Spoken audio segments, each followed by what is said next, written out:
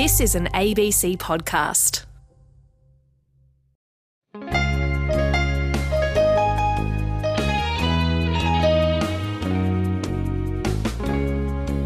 Hello there and welcome to Between the Lines. I'm Tom Switzer.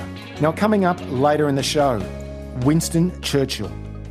It has been truly said, I think, that he would be regarded today as the most interesting failure of early 20th century British politics. That's the prominent British author Geoffrey Wheatcroft. He tries to make a reckoning with the great wartime leader, not just with Churchill's life and legacy, but also with what he calls the long shadow he still casts. And later on, a tribute to the great Australian cartoonist Bill Leak. But first, Myanmar. The choreography of the coup was horribly familiar to many in Myanmar. First, the pre-dawn arrests of democratically elected leaders, then a communications blackout, and finally, confirmation of a takeover on national TV. There are fears Myanmar is spiralling towards a protracted civil war after a weekend of deadly violence at the hands of the military junta. Gunfire rings out as protesters scatter. In the bloodiest day since the military junta seized power, more than 100 people were killed in 24 hours. Security forces are firing indiscriminately and no one is safe. They cower behind makeshift barriers, but the shooting is relentless. And yet they come onto the streets day after day, determined to fight for the democracy they voted for. Well, it's been a year now since the military coup in Myanmar. The elected Aung San Suu Kyi and many of her supporters, including the Australian Sean Turnell, they've been detained and imprisoned. The death toll mounts and the country spirals downwards.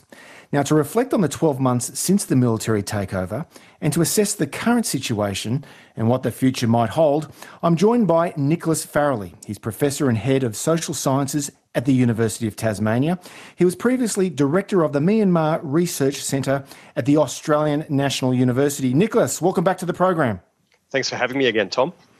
And Amanda Hodge is the Australian newspaper's Southeast Asia correspondent. She's based in Jakarta. Amanda has lived and worked in Asia for more than a decade, covering social and political upheaval from Afghanistan to East Timor. Amanda, great to be with you again. Hey, Tom. How are you doing? Very good. Now, Amanda, let's start with you. You've been following the events in Myanmar closely. Just remind us what's happening, what's been happening since the military took over this time last year.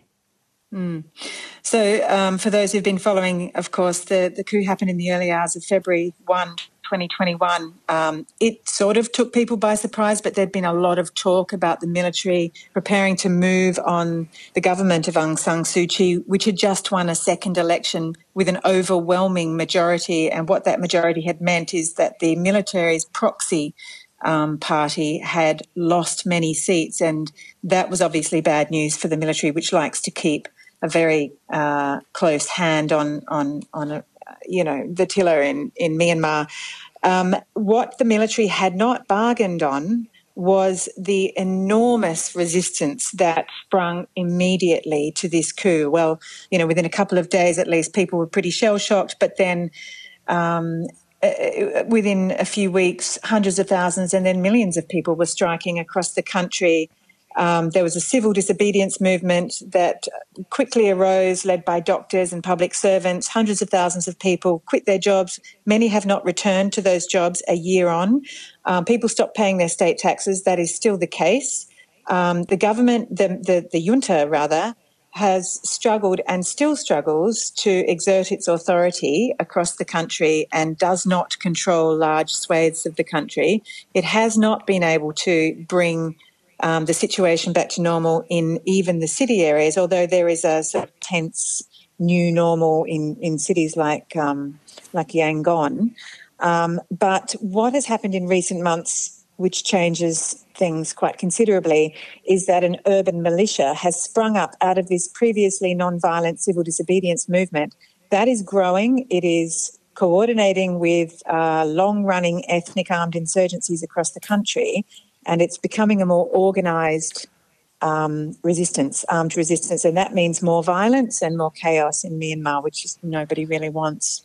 Okay, so the coup prompted outrage across most of the world and fierce resistance across Myanmar, but the protests were crushed by the military. A 10-year experiment in democracy building, that's been reversed. Nicholas Farrelly. Yeah, that's right, Tom. And I think Amanda's summary here is a wonderful starting point for this conversation. It allows us to understand just how much has changed over the past 12 months. While, of course, things in Myanmar before the coup were imperfect in so many respects, particularly as your listeners will recall, the appalling treatment of the Rohingya Muslim minority along the border with Bangladesh. But conditions have deteriorated starkly in all parts of the country. The economy has gone off the cliff. Foreign investors, understandably, are rushing towards the exits, and the situation in terms of armed conflict around Myanmar is probably more complex and more intense than it has been in living memory. Those new militia organisations that Amanda mentioned that are now causing strife across urban Myanmar and in a wide range of Bamar Buddhist majority rural areas are a totally new proposition when it comes to this military regime's counter-insurgency operations, and it looks like they're having a really hard time bringing it back under control. And as we speak, on Thursday, this is when this exchange is being pre-recorded, as we speak, the Australian academic and the Aung San Suu Kyi economics advisor, Professor Sean Turnell, he's still in prison now. There was a mistaken report earlier this week that he might be freed. It wasn't the case, but of course hopes remain high. He might be released soon. Amanda, what can you tell us at this stage? So that was Hun Sen that came out on Monday and said quite confidently to reporters in Cambodia, Hun Sen being the Cambodian PM, that he'd spoken to Min Aung Hlaing, the junta leader, and that Sean Turnell, he had assured him that Sean Turnell was going to be released and that he now understood that Turnell had been released. Now that is important because Hun Sen is the new rotating chair of ASEAN, the Association of Southeast Asian Nations. The world believes it's ASEAN's responsibility to pull Myanmar back into line. It hasn't been able to do so yet, but Hun Sen obviously wants to make progress this year. It's two authoritarian leaders talking to each other. The fact that Hun Sen, even when he pulled back, he had to obviously retract what he'd said because Sean Turnell clearly had not been released. But even his retraction suggested that it was going to happen soon. And everyone who's been watching this case, who has any involvement in it, read it the same way, which is Hun Sen knows what's going to happen. He jumped the gun, but that sometime soon, very soon, Sean Turnell will be released. And all we're really waiting for is for the state, or the junta rather, to convict Aung San Suu Kyi of breaching state secrecy laws. She's a co-defendant. And where does the federal government sit in here? I mean, what kind of pressure has Canberra brought to bear? Amanda? We don't know. Look, we don't know what Canberra is doing behind the scenes, but it is not. The criticism, the very wide criticism, is that it has not done enough openly to push the junta on Sean Turnell. Our key allies, Europe, US, Canada, the UK, have imposed rounds and rounds and rounds of targeted sanctions that target Min Aung Hlaing himself, who is the junta leader, all of his senior commanders, plus the military-linked businesses and military-linked businessmen. Australia has taken the view, I think, that is a dangerous proposition, that we need to, work the backroom channels. But it's an interesting contrast with what the US did. Now, the US had a US journalist, Danny Fenster, who was also detained on incitement charges. And he was released last November after he was convicted, despite the fact that the US has imposed these sanctions over and over again. One difference is that they had Bill Richardson, a veteran US diplomat, clearly negotiating on their behalf, though he was very quick to say he wasn't working for the government.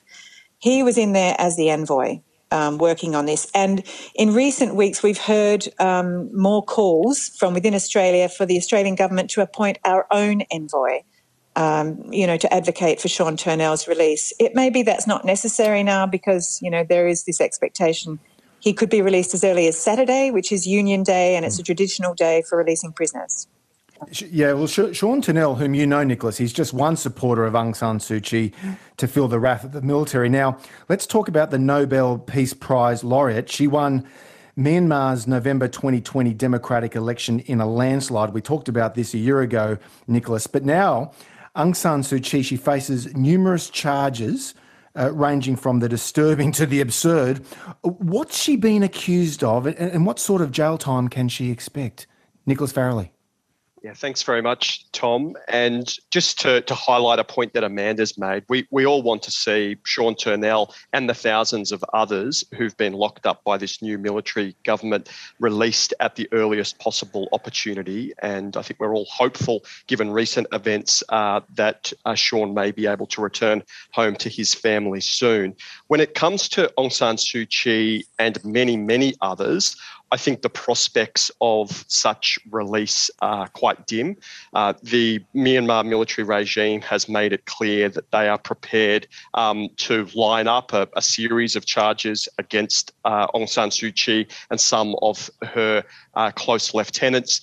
As you suggested, Tom, there's a bit of absurdity here. As has been the habit of Myanmar military regimes over the years, they tend to pick on what might appear to be unimportant or even petty issues, like, for instance, the ownership of unregistered walkie-talkies or what have you. Aung San Suu Kyi has, of course, been working her way step by step through the various legal mechanisms that the regime has put in front of her.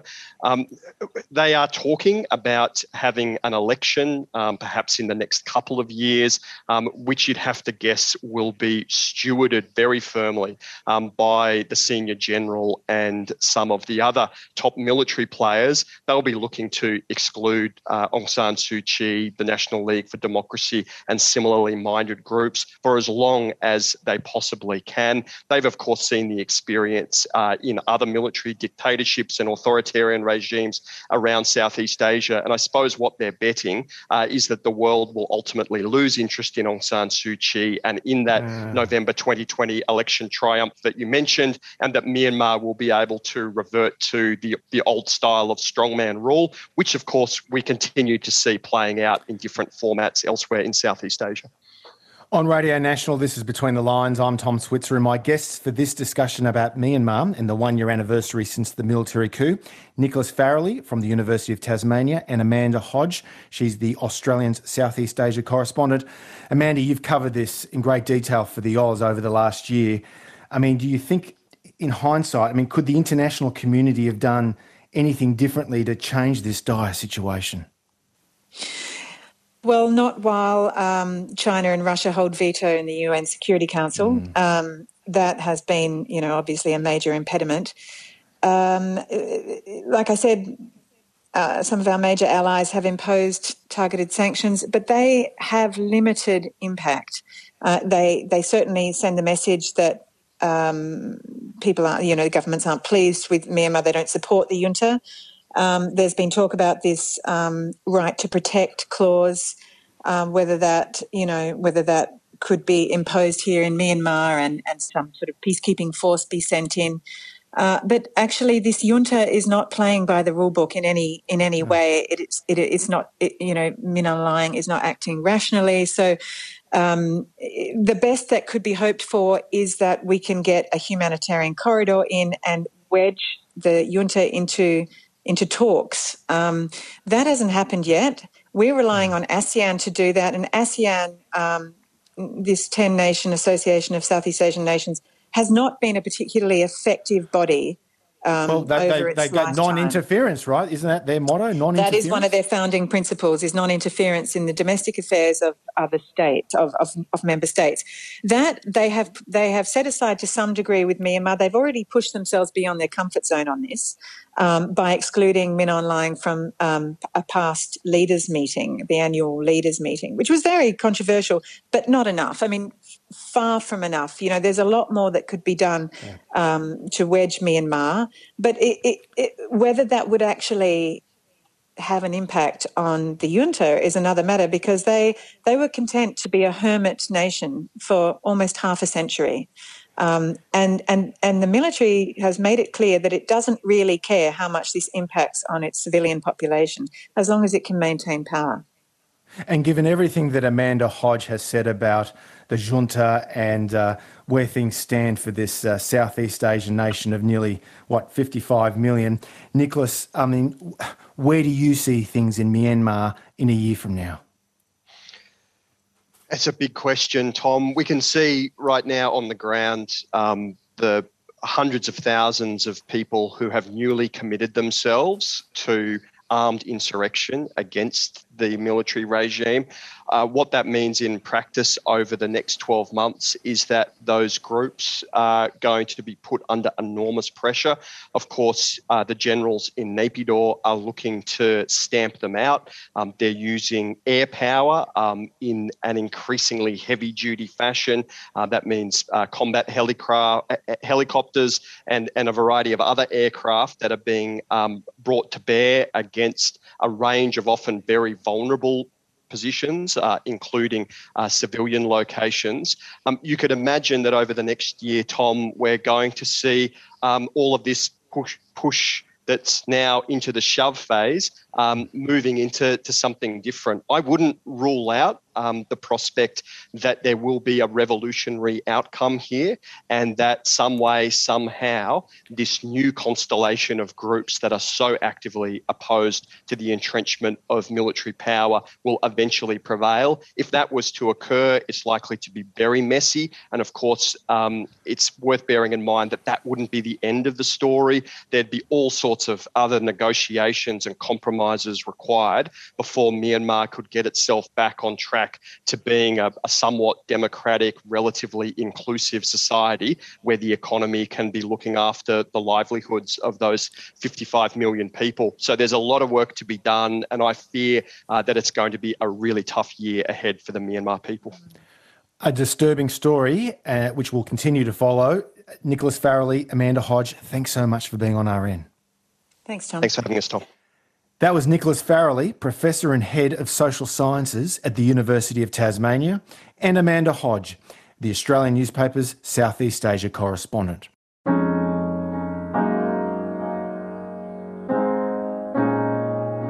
Coming up next, a critical reappraisal of Winston Churchill. That whatever happened in France would make no difference to the resolve of Britain and the British Empire to fight on, if necessary for years, if necessary alone. We have therefore in this island today a very large and powerful... Well, in the early 1960s, a little boy who happened to be Winston Churchill's grandson, he asked, "Grandpa, is it true that you're the greatest man alive?" And the former British Prime Minister's response, "Yes, it is. Now bugger off." Now, in his way, Sir Winston Churchill, my next guest says, has been saying that to all of us ever since, essentially daring us to challenge the verdict. And let's face it, Churchill, he was the most famous man of his age. According to A.J.P. Taylor, Churchill was, quote, the saviour of his country. That's when he became Prime Minister in 1940. Man of the century, as one book title has it. The greatest Briton, in a BBC poll 20 years ago. And since his death in 1965, Churchill has continued to loom larger than life across Western public discourse. However, Churchill, according to my next guest, well, he was a deeply flawed character whose personal ambition would cloud his political judgment. And Churchillism, along with the American cult of Churchill, that's had dramatic and all too often lamentable practical consequences. How so? Geoffrey Wheatcroft is one of Britain's leading writers. His latest book is called Churchill's Shadow, An Astonishing Life and a Dangerous Legacy. That's published by Penguin. It's available at all good Australian bookstores. He joins us from Bath, England. Hi there, Geoffrey. Welcome back to ABC Radio. Hello, Tom. Good to hear from you. Now, there's no shortage of books about Churchill. I think at the last count there's about 1,000, and that's not to mention the countless films and television series. How's your thesis different? Well, I have to admit that you're right to say that there are very many books. About 100 years ago, Churchill said, far too much is being written and has been written about me. And one hesitates to add to that enormous quantity. But I did feel very strongly that even today, and we're now some 56 years after his death, 57, I should say. I'm sorry, I enumerate as usual. It has been very difficult to make a proper assessment of Churchill. And the most successful books about him, commercially speaking, tend to be very admiring. And he has entered popular culture in an almost bizarre way, because representations of him in the movies have nothing whatever to do with the reality. They are complete fantasies, and he's become something larger than a human being. He's become a legendary figure like Robin Hood, or someone like who may or may not ever have existed. Umberto Eco, the Italian writer, was amused about 20 years ago when a survey found that more than a quarter of English schoolchildren thought that Winston Churchill was a fictional character. Well, in a way, that's what he is, or what he's become. He stands outside real narrative history as a strange phenomenon. And I wanted to try to get to grips with this. And I never set out to write, though it's been called an indictment of Churchill, my book. I never set out to write such an indictment, still less a character assassination. I was trying to answer some questions. First of all, a great historian put it better than I can, and that is Sir Michael Howard. He himself had served in the Second World War and won the Military Cross at Salerno as a subaltern in the Coldstream Guards.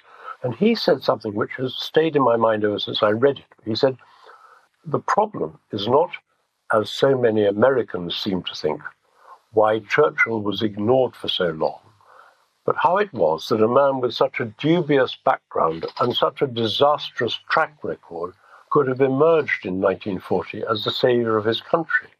And that was the problem I've been grappling with. I don't deny that he was the saviour of his country in 1940. I mean, it's almost a statement of the obvious. But until then, he was one of the most disliked and distrusted men in British public life. You make the point that before World War II, so until 1939, Churchill's already very long political career had been what you say, quote, littered with failures and follies.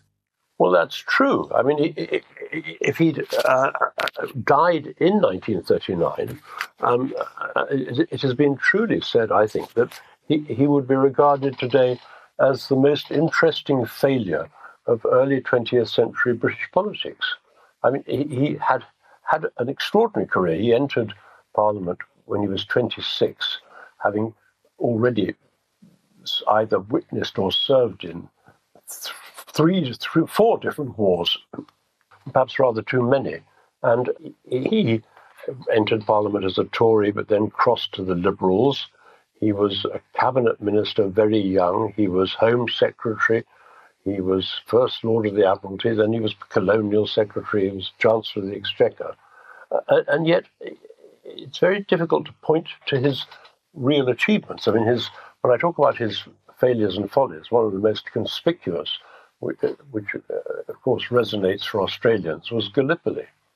And Churchill was not the only author of the Gallipoli campaign, where the Anzacs made their heroic name, but he was one of the chief authors, and he ever after continued to insist that it was a brilliant enterprise which was ill-starred and just went wrong. But that's nonsense. I mean, you really only got to do what I've done and many Australians have done, but Churchill never did, which is go to Gallipoli. And when you go there, you see for yourself that it was a completely hopeless campaign. Even if it had succeeded, the original landing, which it didn't in its objectives, it would, and even if Turkey had been knocked out of the war, it wouldn't have won the war, as Churchill insisted, rather weirdly. And that was typical of his strategical misjudgments, which persisted in the next war. Yes, well, I mean, back to Gallipoli, though. I mean, he was the First Lord of the Admiralty, and as you say, he helped orchestrate these, disastrous landings at Gallipoli. Now, the Prime Minister Asquith, he'd brought Churchill into the cabinet several years before, and he could say brutally about Churchill, quote, "Winston is far the most disliked man in my cabinet by his colleagues, without a friend or follower in the world, a tragic figure of failure and folly." Geoffrey Wheatcroft. It is an amazing thing for the Prime Minister to say about one of his own ministers, his former minister by then, because Asquith said that, I think, in 1916, and Churchill had resigned with great acrimony from the government in the autumn of 1915 in consequence of the failure at Gallipoli. And he then went off to try and atone by serving as an infantry officer himself. At the age of 40, he commanded a battalion on the Western Front for several months. And yet he still, even then, aroused suspicion and disdain to a quite remarkable degree, which has been washed away by the astonishing story of the finest hour in 1940. My guest is the distinguished English author, Geoffrey Wheatcroft. We're talking about Winston Churchill, the wartime Prime Minister. He was undoubtedly a hero, but his career was characterised by failure. Now, all that changed, Geoffrey, when Churchill defied Hitler in 1940, the darkest hour, that period in 1940 when the Nazis were attacking Britain after they'd conquered and occupied France. Now, this is a very important period in understanding Churchill, this period in his first prime ministership from 40 to 45. Now, Andrew Roberts is obviously one of the most sympathetic biographers of Winston Churchill, past guest on this program. He wrote a very critical review of your book in the London Spectator, but he says you devote only 4% of the book to 1940. Well, I haven't counted up the percentage I've devoted to any given subject, but I certainly devote a chapter to 1940. My book isn't meant to be a conventional biography in any way whatever. It's a reassessment of Churchill, judging his reputation at the time rather than today. His stand in 1940 was, as almost everyone agrees, heroic and remarkable, though he wasn't alone. I mean, he was supported by Neville Chamberlain and Lord Halifax, who had been the great appeasers before September 1939, but who deplored the idea of making any kind of agreement with Hitler after Dunkirk and the fall of France. So Churchill expressed with remarkable eloquence what he claimed was, and what he said, I hope rightly, was the feelings of the whole country, or what he later said was a people and a race living around the world. The fact that he defied Hitler in 1940 did not, of course, mean that he defeated Hitler. To put it very well, by Stalin, who, on the subject of how the Third Reich was defeated, Stalin said, England provided the time, America provided the money, and Russia provided the blood. And the fact was that, however noble Churchill's stand in 1940 was, there was no way whatever that this little island could have defeated Germany. Yes, well, Jonathan Dimbleby, the former distinguished BBC journalist, was a guest on this program talking about his book Operation Barbarossa, and he makes it very clear that the Soviets played the primary role in defeating Hitler. Now, the lessons of Munich. It's very important to understand the lessons of Munich in understanding Hitler. Appeasement. In his Iron Curtain speech in Fulton, Missouri, this was in 1946, Churchill declared, quote, I saw it all coming, and I cried aloud to my fellow countrymen and to the world, but no one paid attention. And he claimed, quote, there was never a war in all history easier to prevent by timely action than the one which has just desolated such great areas of the globe. Now, all this, Geoffrey, helped shape the lessons of Munich, even as early as 1956. Tell us about the Suez Crisis. Well, I'll leave aside the fact that that speech of Churchill's, though very eloquent, was extremely dubious in everything it said, and his claim that the war could have been prevented is highly debatable and obviously can't be proved one way or the other.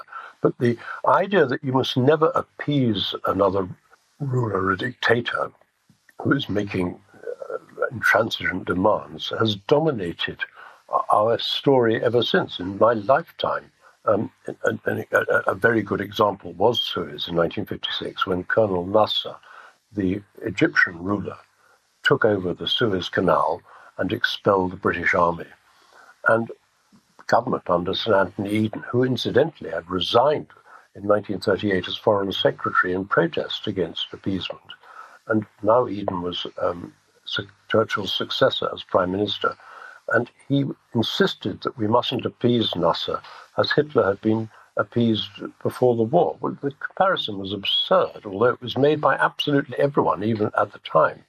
And so there ensued the Suez operation, which was a complete fiasco from the British point of view. Indeed, it did damage British credibility and prestige, but also talking about hurting prestige and credibility of a major power. Look at the United States and Vietnam. Now, here's a quote from Lyndon Johnson. Quote, "Everything I knew about history told me that if I got out of Vietnam and let Ho Chi Minh run through the streets of Saigon, then I'd be doing exactly what Chamberlain did in World War II. I'd be giving a big fat reward to aggression." That's Lyndon Johnson. Geoffrey Wheatcroft.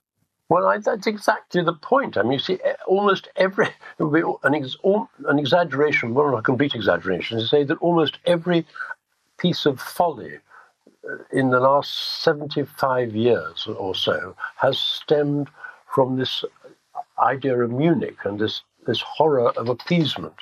We've had Suez. You just said President Johnson thought that if he didn't increase the American army in Vietnam, he would be appeasing Ho Chi Minh. And so what had happened was that he enormously stepped up the American war, which led to the greatest defeat in American history. And it goes on and on and on. In 2003, we were told by Tony Blair, among others, that we mustn't appease Saddam Hussein because he was the new Hitler. And Blair saw himself as the new Churchill. And we know where that led to in Iraq. Only a few years ago, Senator Ted Cruz, the Texas Republican, said that President Obama's deal over Iran's nuclear weapons program, which in my view, and I'm not alone, was a perfectly sensible one in the circumstances. And Cruz said, this is the worst betrayal since Munich, a subject about which I suspect Senator Cruz couldn't write 150 words on a piece of paper. And yesterday, on television here, I was watching and listening to John Herbst, who used to be the American ambassador to Ukraine, and who said, we mustn't appease Putin. Mr. Chamberlain was wrong to appease Hitler in 1938. So presumably we're going to fight another war. I mean, it is completely incurable, this addiction to the idea of Munich. Yes, well, some Bush administration figures said that Churchill was the first neocon. Well, that was claimed by one of them, and it's an absurd claim, but what is true is that the so-called neoconservatives in Washington made an especially devoted cult of Churchill. I mean, at least two of them had busts of Churchill in their offices. George Bush had a bust of Churchill in the Oval Office, which he liked to stand in front of while quoting Churchill. Benjamin Netanyahu of Israel had a portrait of Churchill in his office. There's a very long catalogue of people who've kept portraits or busts of Churchill, and it hasn't necessarily done them much good. If you just tuned in, this is Tom Switzer from RN's Between the Lines, and my guest is Geoffrey Wheatcroft, author of Churchill's Shadow, An Astonishing Life and a Dangerous Legacy. Geoffrey, there are other examples as well. I think Margaret Thatcher, for instance, she embraced Churchillism, if you like, during the Falklands War in 1982. That was a victory. You mentioned Iraq, and of course Tony Blair was in his shadow, and you make that very clear. But what about the Brexit referendum in 2016? I was quite struck by the Brexit referendum in the sense that Churchill was actually invoked all too often by both sides. That's quite right. I mean, the Brexotics, the Brexiteers, the Leavers, inevitably paraded Churchill's name. Nigel Farage, who is I will have to say clever but demagogic leader of the former UKIP party, the Brexit party, which it was to all intents, liked nothing more than to be photographed with a pint of beer in one hand, a cigarette in the other hand, and a portrait of Churchill behind him. I mean, the invocations of Churchill, and of course, the Brexit referendum could almost be summed up for some people by a famous cartoon after Dunkirk by Lowe, who's the great cartoonist, who was incidentally a New Zealander by birth. And it showed a Tommy on the cliffs of Dover with his rifle beside him and his fist shaken in the air, and the word alone, very well alone. And we in England have been completely bemused and baffled ever since by this myth that we fought on alone, which obviously isn't true in itself, because we had not only the Commonwealth and Empire, but we had very many other countries supporting us, though not, as it happens, the United States. A bit of a problem there for the American neocon Churchillians. Yes. And on the other hand, it's true, as you I think mentioned, that on both sides. Yes, the Remainers embraced him as well. Sir Nicholas Soames and the present Duke of Wellington wrote letters to the newspaper saying that their illustrious forebears, the Duke of Marlborough, who was Churchill's forebear and the first Duke of Wellington, and Sir Winston Churchill himself, would all have supported remaining in the European Union. Well, actually, they didn't know that, and I don't know that, and you don't know that. But everyone felt that to win an argument, you had to say which side Churchill would be on. There are some American politicians who tell us that they address every political problem with the question, what would Jesus do? Well, I don't think that's a particularly good practical approach to politics day to day, but asking what would Winston do is scarcely any better. Yes. Now, there's obviously, and you highlight this point, that few now dare speak ill of Winston Churchill, at least political leaders, and the leaders who invoke their idol have ended up making terrible decisions. But is there a danger, Jeff, we might, younger people in Britain and indeed around the world, might be going the other extreme? I was struck during the activist campaign in 2020 to tear down statues. Churchill's famous statue outside Westminster, that was attacked. A racist, we were told, which by today's standards is undoubtedly true, particularly given his views towards India. But what do you make of this campaign to cancel history? After all, isn't Churchill honoured because he saved Britain from a much worse racist in Adolf Hitler? Well, of course he is, and that's why I deplore the idea of removing his statue. I'm not particularly keen on the whole cancel culture of taking down statues and renaming buildings. We cannot go through the whole of history trying to find out what the individual failings were of the various historical actors and then try and erase their names from history. I mean, it is. I'm strongly opposed to this idea of cancellation. Though I am in favour of what the Germans call Vergangenheitsbewältigung, or making a reckoning with the past, which is what, in my humble way, I've tried to do with my book, which is to look seriously and hard at history and at least write about it honestly, without trying to undo all of past history, which we can't undo. Yeah, and that brings me to my final question, Jeffrey. Given everything you've just said and your book, And despite the Andrew Roberts Spectator review and I think a column by a neoconservative in the Washington Post, it's generally been well received, particularly in the New York Times. But can we ever escape Churchill's shadow? That's the question. Geoffrey Wheatcroft. Well, at the moment, it doesn't look like it. I mean, I've done my modest best. As you say it's interesting that my book has been better received in America than it has here in England. And it's just possible that the American cult of Churchill, which is a most extraordinary phenomenon, it might just be fading after all the failures that it's led them into. But I don't immediately see any sign of an honest reckoning with Churchill as a real historical figure.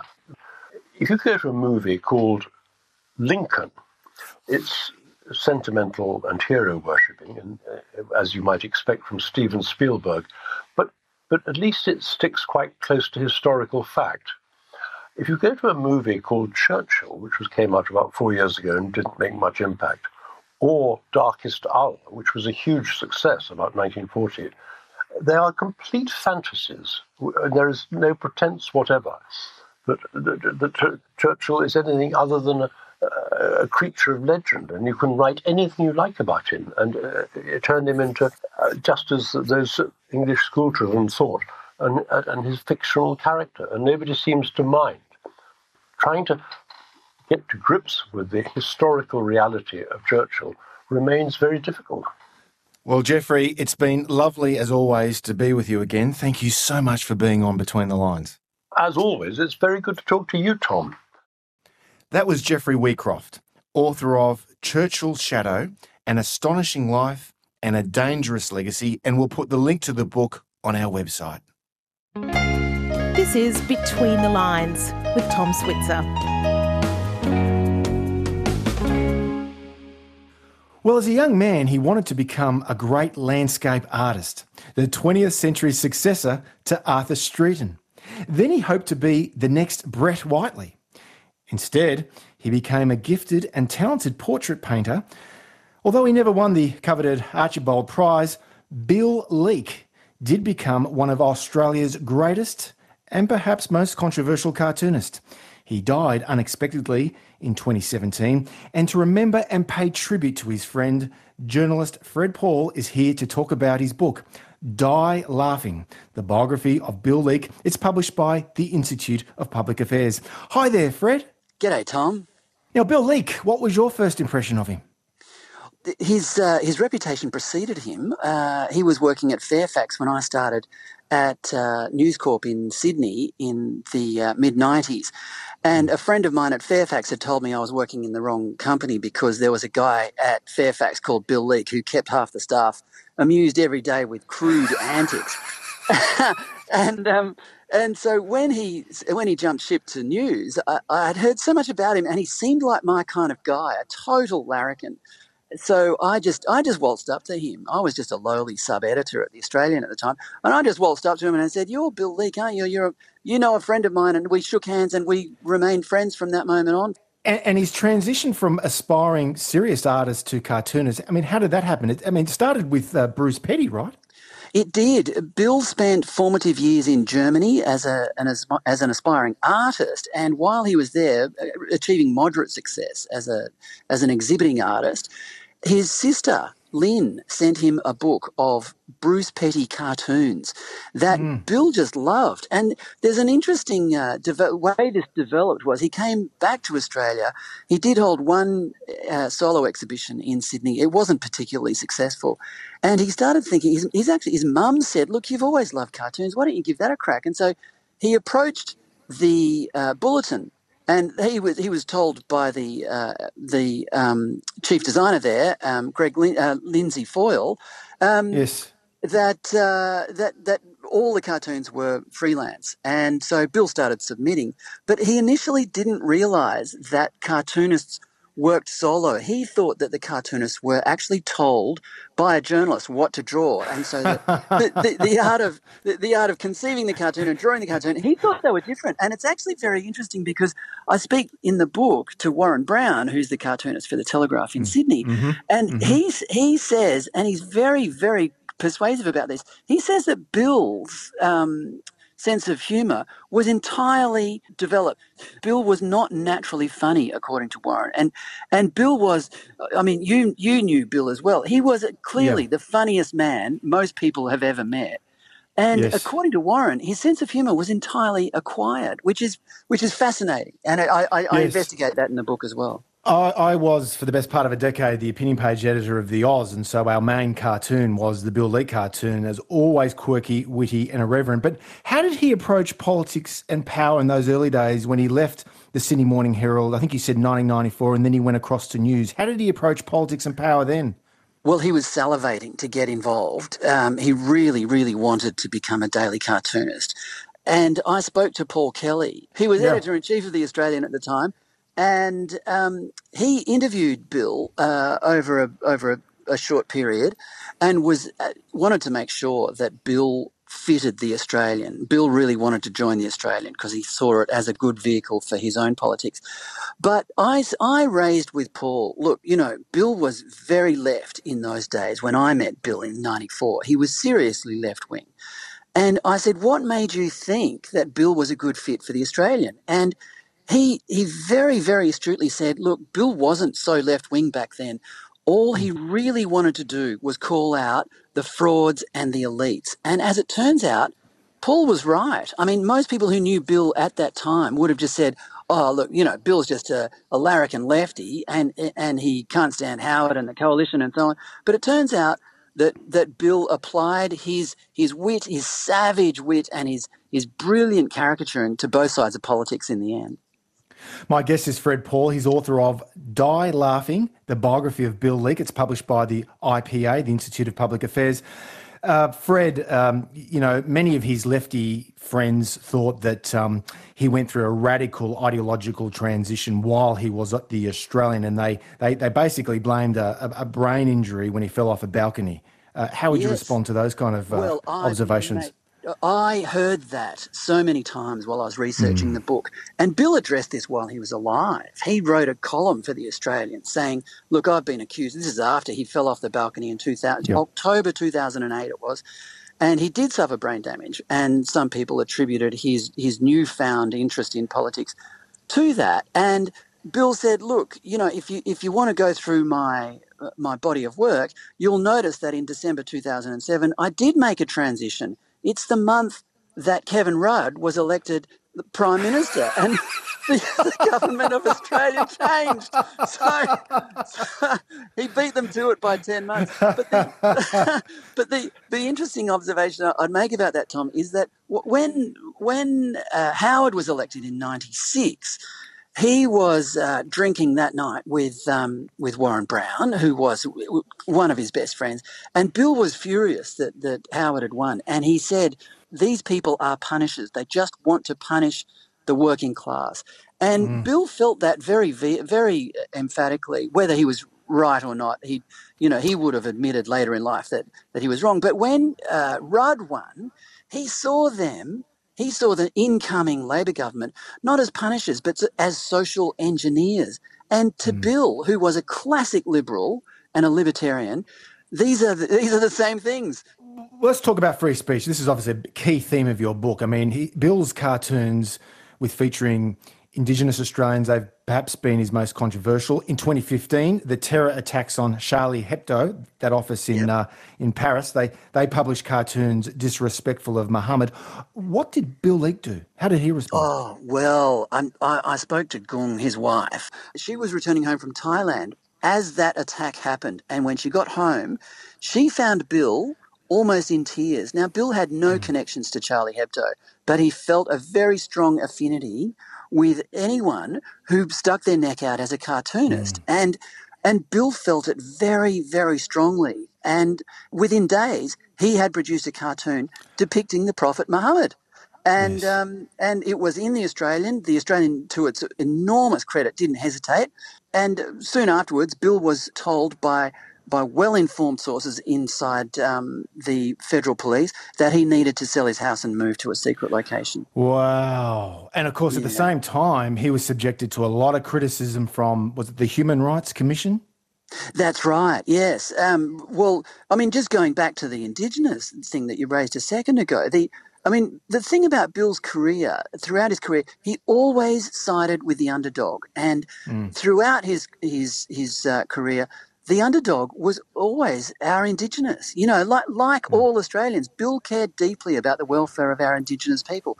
And so his early cartoons about the Indigenous, especially while Howard was Prime Minister, were seriously siding with, you know, groups of Aborigines sitting in a camp, you know, with Howard and one of his ministers coming along and, you know, telling them some great idea, and that they all look sort of bored and they've heard it all before. There was one particular cartoon in which Howard was depicted about to bash a couple of black fellas, and it infuriated Howard. It was one of the most controversial moments of his whole career. So towards the end, he got into trouble with the Human Rights Commission for a particular cartoon that everyone knows now. It's probably the most famous cartoon in Australian history. Yeah, righto, what's his name there?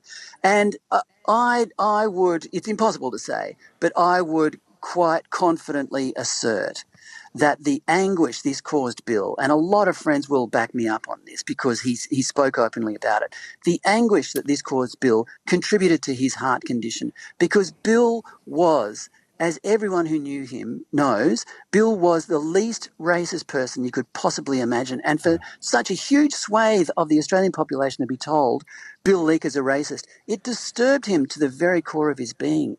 Let's end on an optimistic note here. Somewhere, surely, Fred, he'd be very proud of his son, Johannes Leake, who's the lead illustrator, cartoonist for the Australian Today, correct? Oh, mate, would he ever? Johannes, I just, I've known Johannes since he was a little kid, and he never really sort of enthusiastically wanted to follow in his dad's footsteps. He went to Julian Ashton Art School, just as his dad had. I mean, he followed in the same sort of profession, but never wanted to be all that much like him. And, you know, like Bill was bombastic and loud and a real extrovert, whereas Johannes is rather quiet, and he's a thoughtful young man. And he is just as funny as Bill. He was brought up, by one of the funniest men who's ever lived, but He's just as funny, but what I love about Johannes is that his cartoons are far more nuanced than most of Bill's were. Bill just loved to be, his cartoons were often quite violent and overtly sexual and all sorts of stuff. And whereas Johannes just picks absolutely really intricate aspects of nuance and absurdity, and he absolutely nails them. I'm really impressed, yeah. Well, the book is called Die Laughing. It's a biography of Bill Leake, and the author is the journalist Fred Paul. Fred, thanks so much for being on ABC Radio today. Oh, it's a pleasure, mate. Thanks for having me.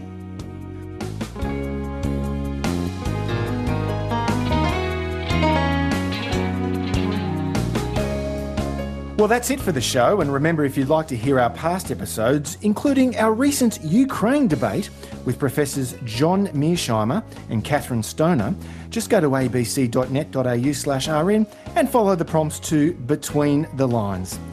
This is Tom Switzer from ABC's Radio National. It's always lovely to have your company, and I hope you can tune in again next week.